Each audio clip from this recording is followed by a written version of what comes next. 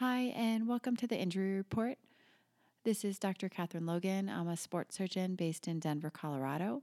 I'm here today with my team, Bridget Von Boxtel. She's a physician assistant and athletic trainer, as well as Alex Becker. She's an athletic trainer and a surgical assist. We are here today with Michael Giunta. We're really excited. He is a physical therapist and a CSCS. He's the owner of Evolution Physical Therapy, which is based in Los Angeles as well as the New York area.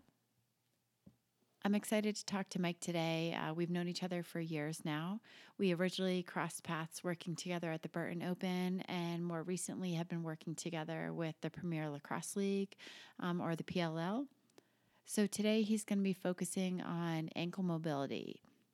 Specifically, he's going to be talking to us about how ankle mobility affects the whole kinetic chain and how we should be looking at it more closely with athletes and how ultimately it's going to affect their ability to play at a high level and as well as return to play after injury. We're excited to have him, and I'm going to let him give it a little intro about himself and his background.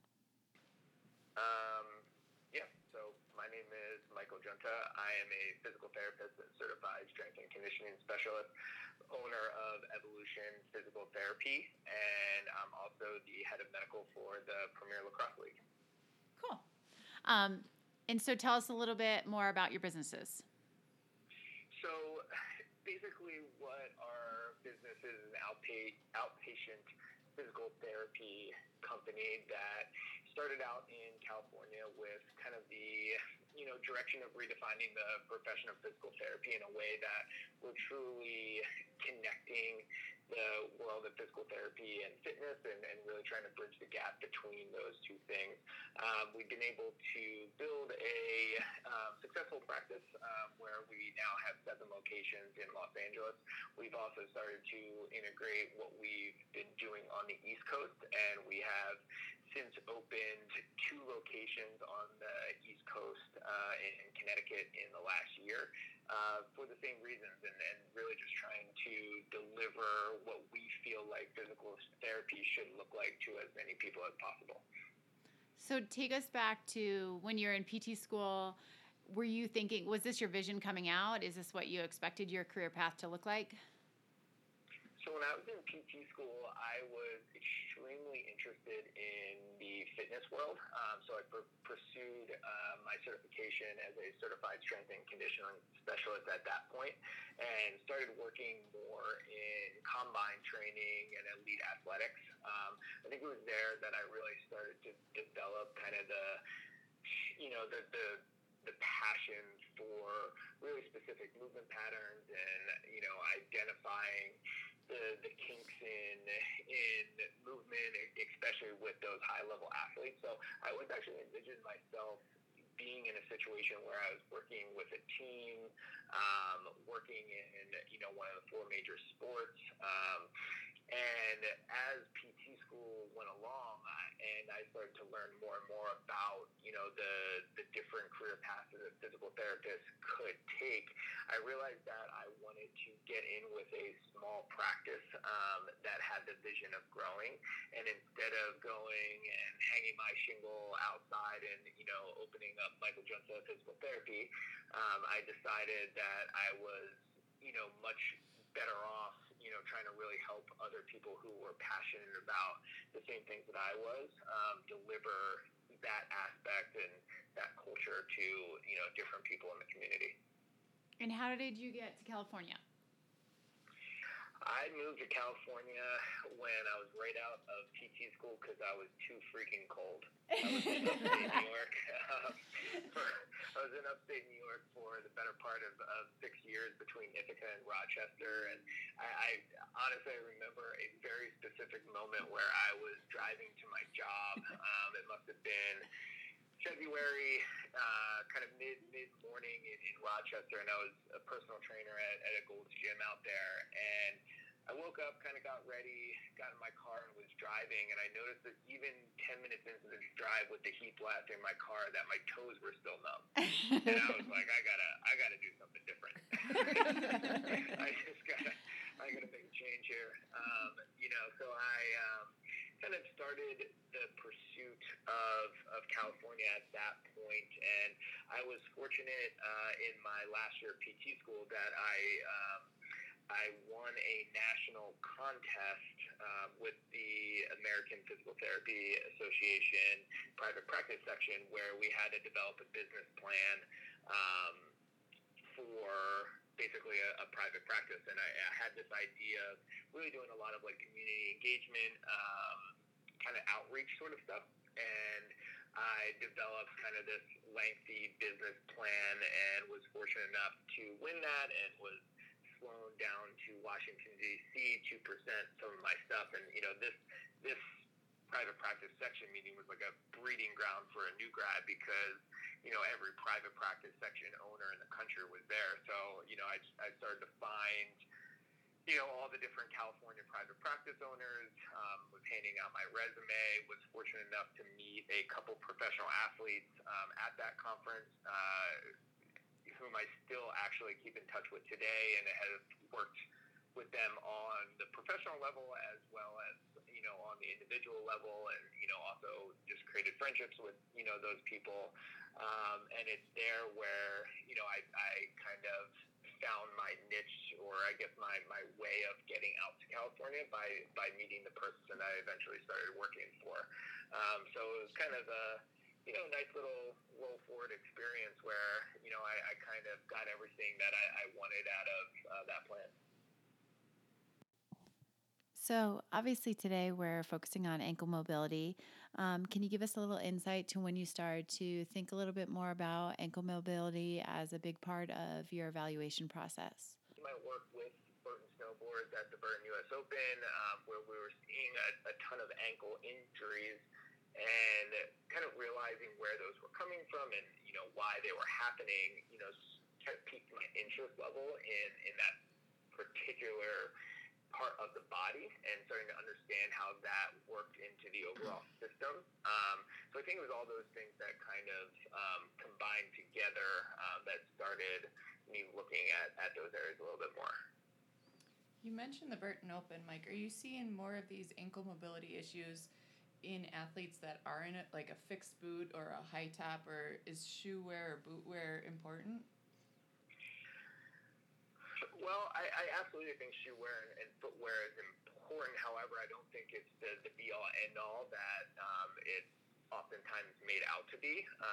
I think oftentimes we try to correct for foot deficits with exterior, bracing devices, or whether they're orthotics or lifts or whatever that might be, rather than really looking at the inherent weaknesses that might be in the foot and ankle or up the chain. So, the answer is that actually a lot of the snowboarders, even though they're in a fixed boot, have really flexible ankles, and it's probably because of the training that they're doing in the off season.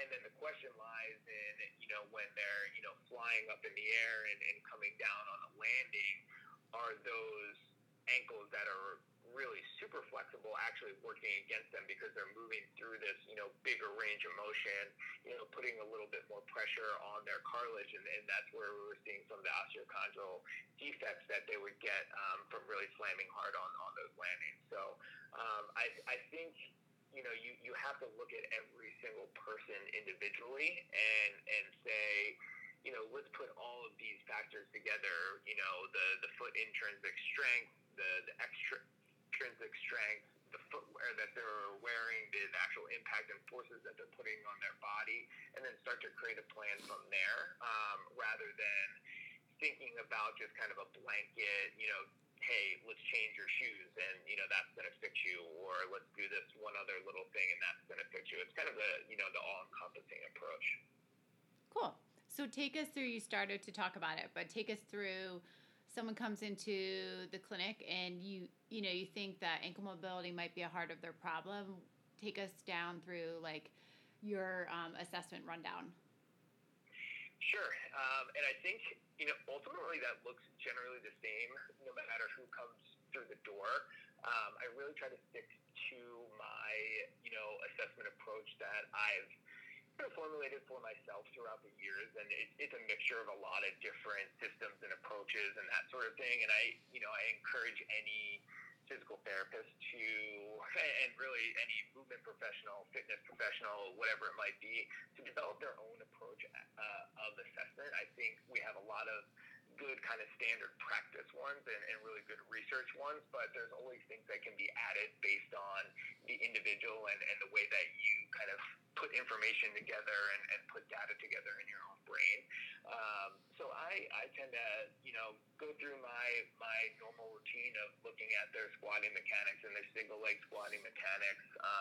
They're, looking at what things look like with their arms overhead versus arms not being overhead, putting their heels up on a block versus not putting their heels up on the block, and then really dive deeper into more specific muscle testing and strengthening and looking there, and then finishing up with maybe some more functional testing to really, get them to move a little bit more and see where I might see some flaws there. So when I'm starting to suspect the ankle, then I will kind of go ahead and look into that a little bit further, just from like a actual joint movement perspective. So I might do, some different special tests on the ankle or check to really see how those joints are moving. But as far as an overall assessment, I'm generally checking that on everybody because you never really know when you're going to find something that's just weird, right? Like that they all of a sudden have, a half an inch less of ankle dorsiflexion on one side compared to the other.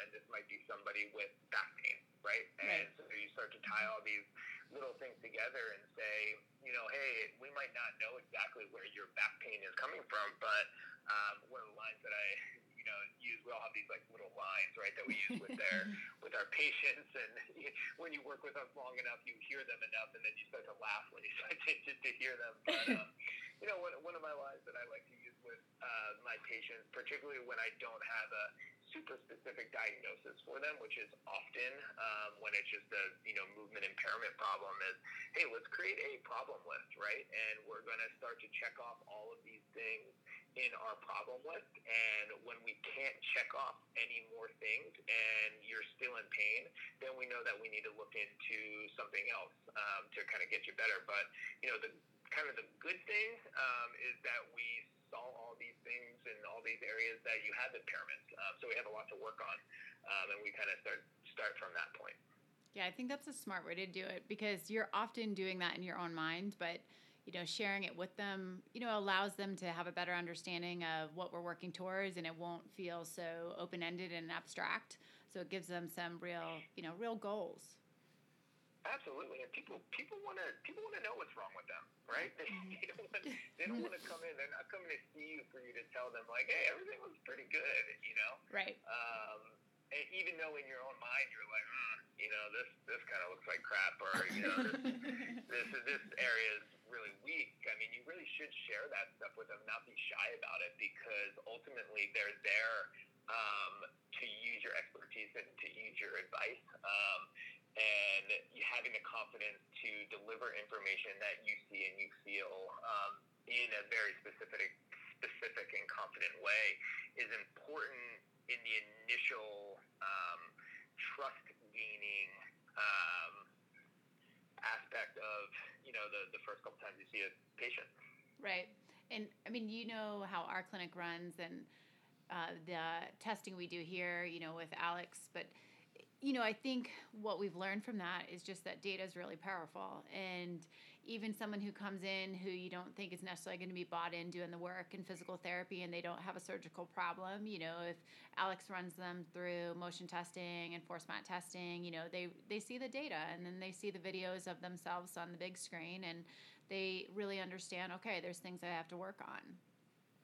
Absolutely, and especially when you get to the higher level elite athletes where they're so athletic. I kind of call them master compensators because they've been able to use their talent a lot of times to get around a lot of their deficits. So when you can truly show them with an eye test of, hey, these are the things that are wrong, and it's very definitive, and here's why I'm saying that, powerful, and it really sets a fire under them to want to do better and want to fix those issues. So I think that trickles out to everybody else, that when they see these things, a lot of people have a misguided perception, maybe of themselves, like, hey, actually I do this really, really well, but when you break some of those components down, you start to realize that, hey, you might feel good doing this, but if we're able to fix X, Y, and Z that we see with these data points, then we'll be able to really optimize you, and you'll be feeling better doing that. So I think we're seeing that across the board with a lot of the athletes, that you all are doing testing with, the motion analysis or the force plate analysis, that we're finding things that we otherwise wouldn't have found, and we're working on them a little bit more diligently. So speaking of technology, what kind of things are you implementing in your practice? So, the probably the two biggies. The first one, technology-wise, is certainly the AlterG anti-gravity treadmill. I love that machine to utilize in the rehab process to getting somebody, back to where they were prior, or also just kind of as a unloading mechanism when somebody's, doing a lot of miles in their training, and just kind of would provide us a way to decrease some of those forces and impact on their body, and really kind of use it as like an injury prevention tactic. So that's one. The body track force plate analysis has probably been one of the more important tools that we started using about 2 years ago. That kind of gave me, as a physical therapist, and I think I can speak for a lot of the people in our practice that are using it, a lot of things that we've been looking for as physical therapists that we just weren't able to get. We just didn't have the technology to do it. And I think that has been extremely impactful in our practice, from somebody who had a total hip or total knee replacement all the way up to an elite athlete who's, feeling fine, but didn't really understand that when they're squatting, they're not loading, one side quite as well as the other. So across the board, that has been absolutely incredible. With ankle mobility, I know you kind of talk about it more for like kind of increasing performance, especially with elite athletes. Do you see it as something that could be really useful in injury prevention, just kind of across a lot of different sports or activities? Different sports, different activities, different people. I think somebody who is walking down the road and that's their, normal form of activity could definitely benefit from that assessment there.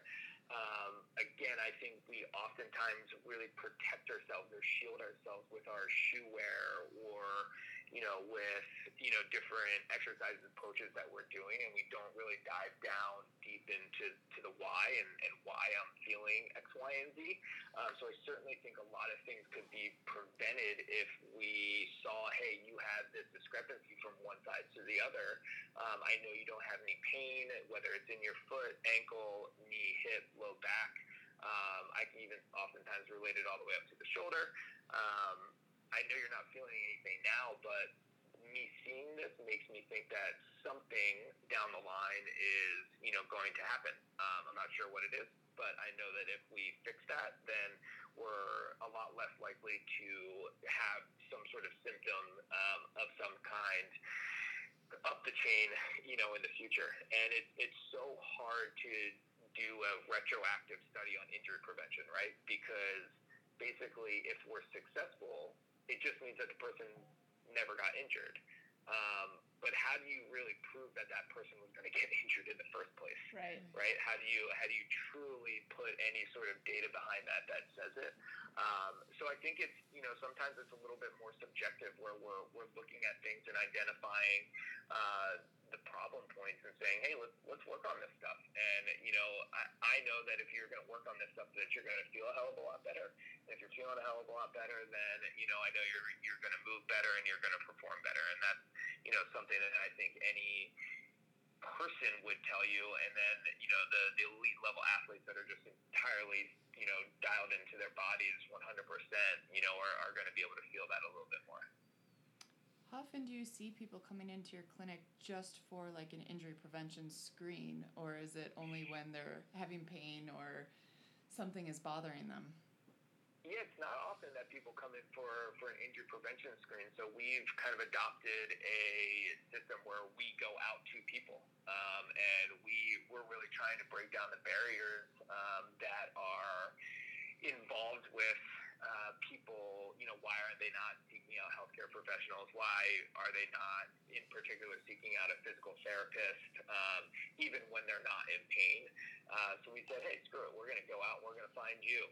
So we're so often out in the community just kind of offering our quick screens and services and trying to identify some of these things. And it's amazing how many times we talk to people who, maybe just aren't even thinking about a deficit that they have, and when you point something out, they're like, oh yeah, you know what, I do feel that when, in mile 7 of my run, or I do feel that when I'm sitting for a long time and I go to stand up, and it kind of just opens their eyes to the fact that, like, they don't have to be feeling that way, and it might not be something that's, preventing them from doing an activity that they love, or even just getting through their day-to-day activities. But when we are able to have those conversations with them, they realize that they could just be feeling better on a daily basis. And I think at the end of the day, that's what it's all about. And when those people get to later stages of their lives, if they're working on a lot of this stuff, for years and years, I think they're certainly going to be feeling better when, they get to that point. When you were in school, did they focus on ankle mobility and how it can really impact, the rest of the body, or where did you kind of start really focusing on that? No, that definitely wasn't a big point or spot in PT school. I think, so I graduated PT school in 2010, so it's been, 8-9 years since I've been practicing, and things have certainly changed since then. So I hope that they're teaching that in schools and in programs now. But really, over these last 10 years is when the functional movement screen and the SFMA and all of these sort of systematic assessments have been developed. So we've learned them more in post-grad, continuing education, focused courses rather than we're actually in PT school. PT school gave us kind of the broader idea of, hey, these are some of the things that you should be looking at, but I don't think I at least, understood the true impact of, what ankle mobility could have on the rest of the system until, a couple years after school. Yeah, I think you put together a really great blog that I know is on your website, and we'll make sure it's linked to this podcast, where you talk a lot about ankle mobility and then your techniques to work to improve it. But do you want to outline that? So once you identify there's a deficit? Yeah, absolutely. I think, firstly, it always comes down to the assessment and assessing one side compared to the other. But what if both sides are the same, right? And you're not seeing a side-to-side difference? Does that mean that there's no inherent ankle mobility deficit, or does that mean they're just both kind of bad, right? So I think that's the first area to assess and see, what things are looking at. I think a squat tells you a lot, especially doing a deep squat and holding it and starting to see where somebody fatigues. A lot of people, the front of their shins, that big tibialis anterior muscle that crosses the ankle joint starts to really fire up and kick in. And when that starts to happen, that right there tells me that, they definitely are having a deficit, because if that muscle is trying so hard to keep them upright, that means that they're not able to sit back into that joint space quite as good. So, assessment that oftentimes we use with a lot of youth athletes is, hey, get into as deep of a squat as you can, and we want to see if you can hold that for 5 minutes. And we basically just assess where they start to fatigue or if they kind of fall over. Then we'll do an assessment on, what might have caused that, right? So just a kind of a quick and dirty one that you can do pretty easily. And then, as far as working on it, I think it comes down to, one, working on the foot intrinsic muscles. So, how are your toes moving? Are they able to move independently of one another? Do you have that neuromuscular control to do that? and then going into more continuous articular rotations where you're moving through the entire joint space, trying to get stronger in a larger range of motion is really important. And then loading and seeing if, once you have a little bit more mobility, can you start to load it, and then can you be strong in that loaded position? Because ultimately that's what a athletic activity is going to require to do, is load at a much higher level. So you have to mimic that in the clinic to prepare somebody to get better. So those are probably the stages of it. What's mixed in there, a lot of manual therapy to open up the joint space, checking out, soft tissue restrictions, maybe in the gastrocsoleus complex, maybe in the tibialis anterior peroneal muscles, making sure that all of those muscles are working, at their optimal level. All of those things are extremely important to the ankle. Yeah, and I think you said earlier that, there's these master compensators, and we've certainly seen those in the lacrosse league where, you test them out in a squat, and, it's something that they should be able to do with relative ease. But as you sort of do these deep holds, that they really do have these patterns that become very apparent. And, I've seen really great changes. Like as you've worked on their ankle mobility, you see like how much they improve, and it's really an important component. Yeah, absolutely. I'll give you a prime example of a professional tennis player that I was working with, and this is kind of how I would tie in the force plate analysis. It was somebody who's post-op with an ankle surgery. We don't have to dive deep into that, but we just couldn't really figure out why when she was getting into the later stages of her matches, that she was getting pain and she was unable to load the ankle. And when I watched her squat, it looked great. It looked what I would say was completely fine. But then when I got her on the force plate analysis and I got her to get into some of these deep squatted positions, somehow she was able to unload basically the heel of her foot and come onto the toe of her foot without being virtually able to see that at all. And so, the only way I was able to identify it was to put her on a force plate and see it in real time where she was putting the pressures in her foot. And at that point, we really started to dive into, improving her ankle mobility, getting her to sit back onto her heel and load. And lo and behold, her leg, all the way up the chain, was just getting absolutely fired up and fatigued because those muscles were just not used to working in those positions.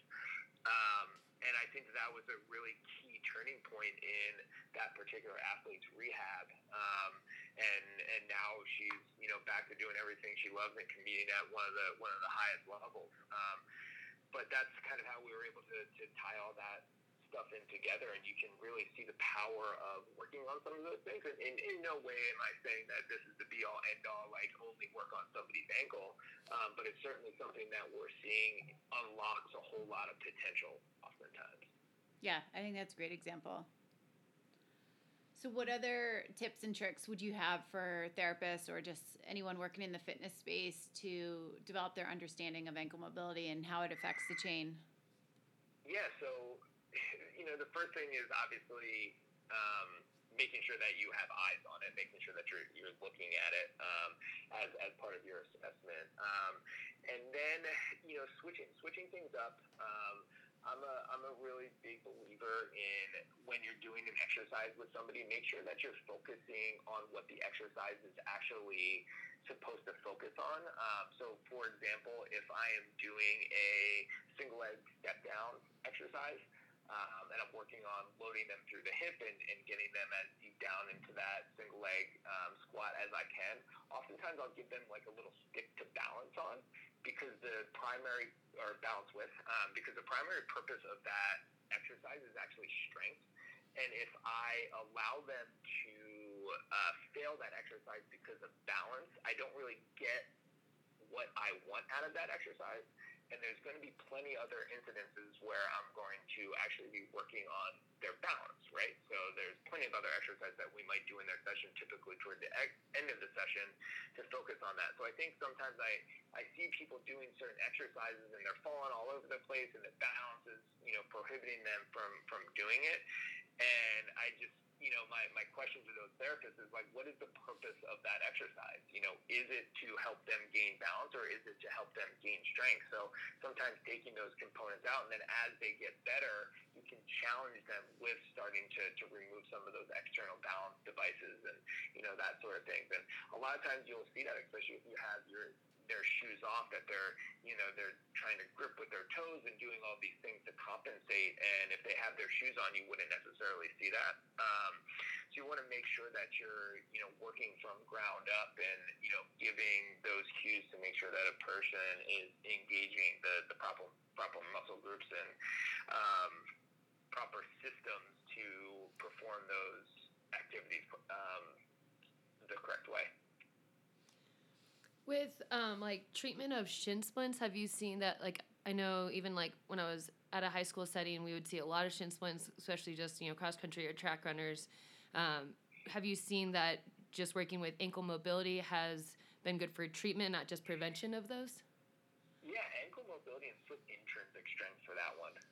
I think a lot of times, again, foot intrinsic strength is something that we've taken for granted. And, when the Born to Run book came out, however many years ago, and everybody started going towards the barefoot running approach, I think the big thing that was missed in there is that it's not that shoes are bad. It's just that we've been wearing our shoes all of our lives. So to think that, that our foot intrinsics are going to be strong when they've been protected for however many years, that is, I think, a little far-fetched.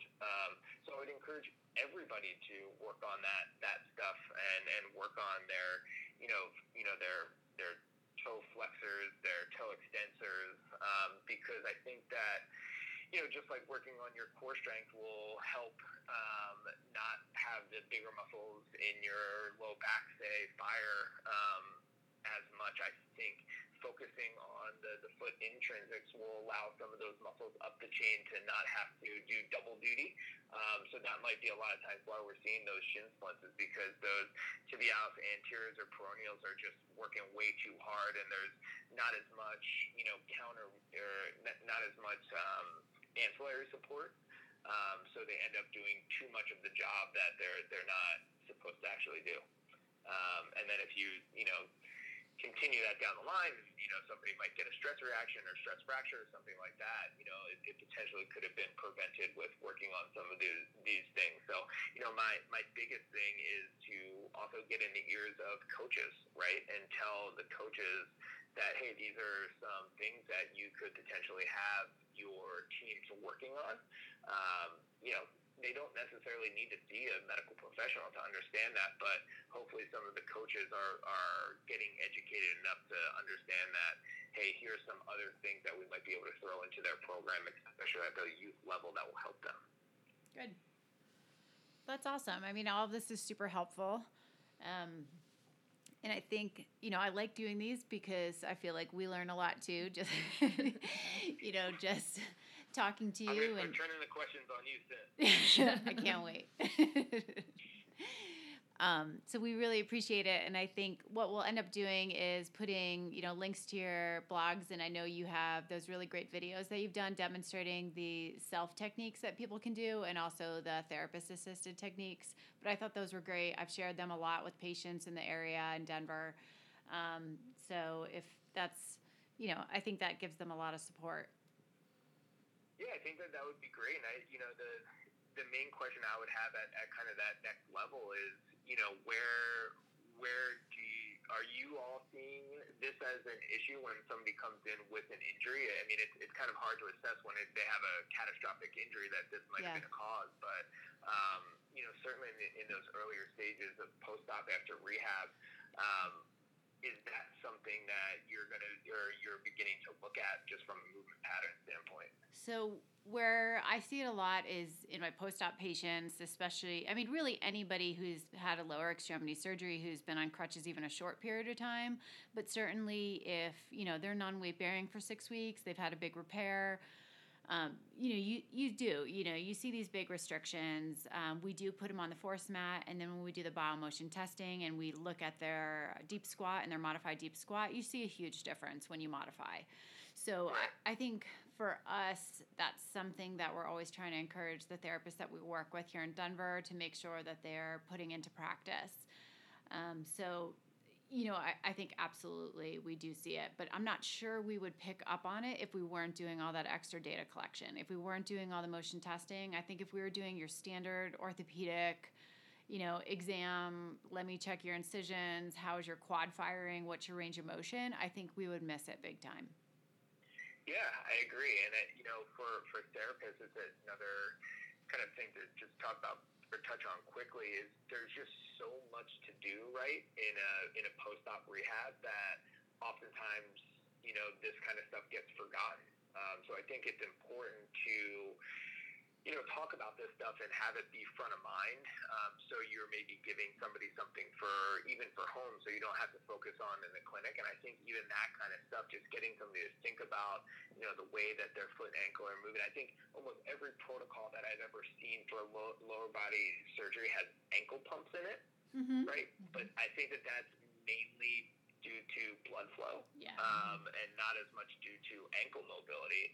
And I think if we start to see some of that, continuous articular motions at the ankle, this is purely for joint mechanics and joint motion, not just for blood flow.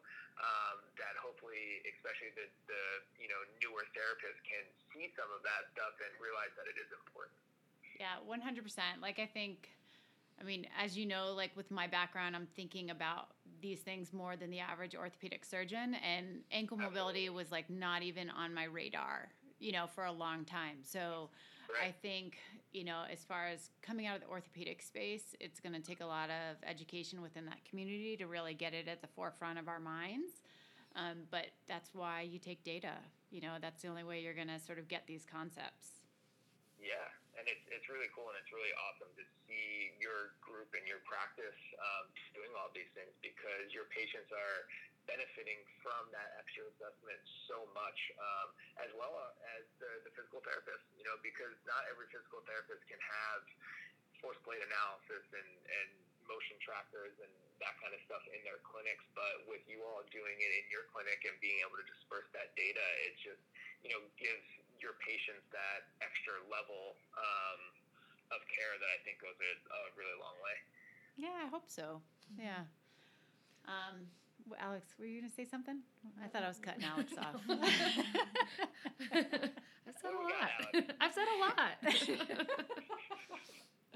Well, we want you to come out and Alex, visit again. How are your ankles? Let's not talk about them. I was, as you were talking about, just the burn you get when the deep squat. And all I could think about is especially early season on the mountain, just how if I'm Yeah, oh man, it's the worst. Yeah, if I'm riding and then all of a sudden I'm like, I gotta pull off on the side. Right. This does not feel right. Yeah. So that's your clinic's new challenge for this week, is to see how long you can hold that deep squat all the way down. Yeah. Do I get to wear my heels? No. No. Cheating. Yeah. And then next is on the voodoo board, right? Yeah. So that's the next level. That's what I've been practicing. Well, we have a challenge coming up for the voodoo board. We have one tomorrow with one of our Arthrex reps. He's coming up, and then one of our PLL guys is coming in soon, so we're ready. All right. I love it. That's what I like to hear. Well, we hope you visit soon. We miss you. And I know I will see you in LA in a few weeks, but, we'd love to have you come in the OR and hang out. Yeah, and listen to that Metallica. You got to take the headphones out for me if I'm in there. Don't share my secrets. All right. Well, thank you for everything. We really appreciate it. Absolutely. It's great talking to you all, and have a great rest of your day. You too. Thanks, Mike.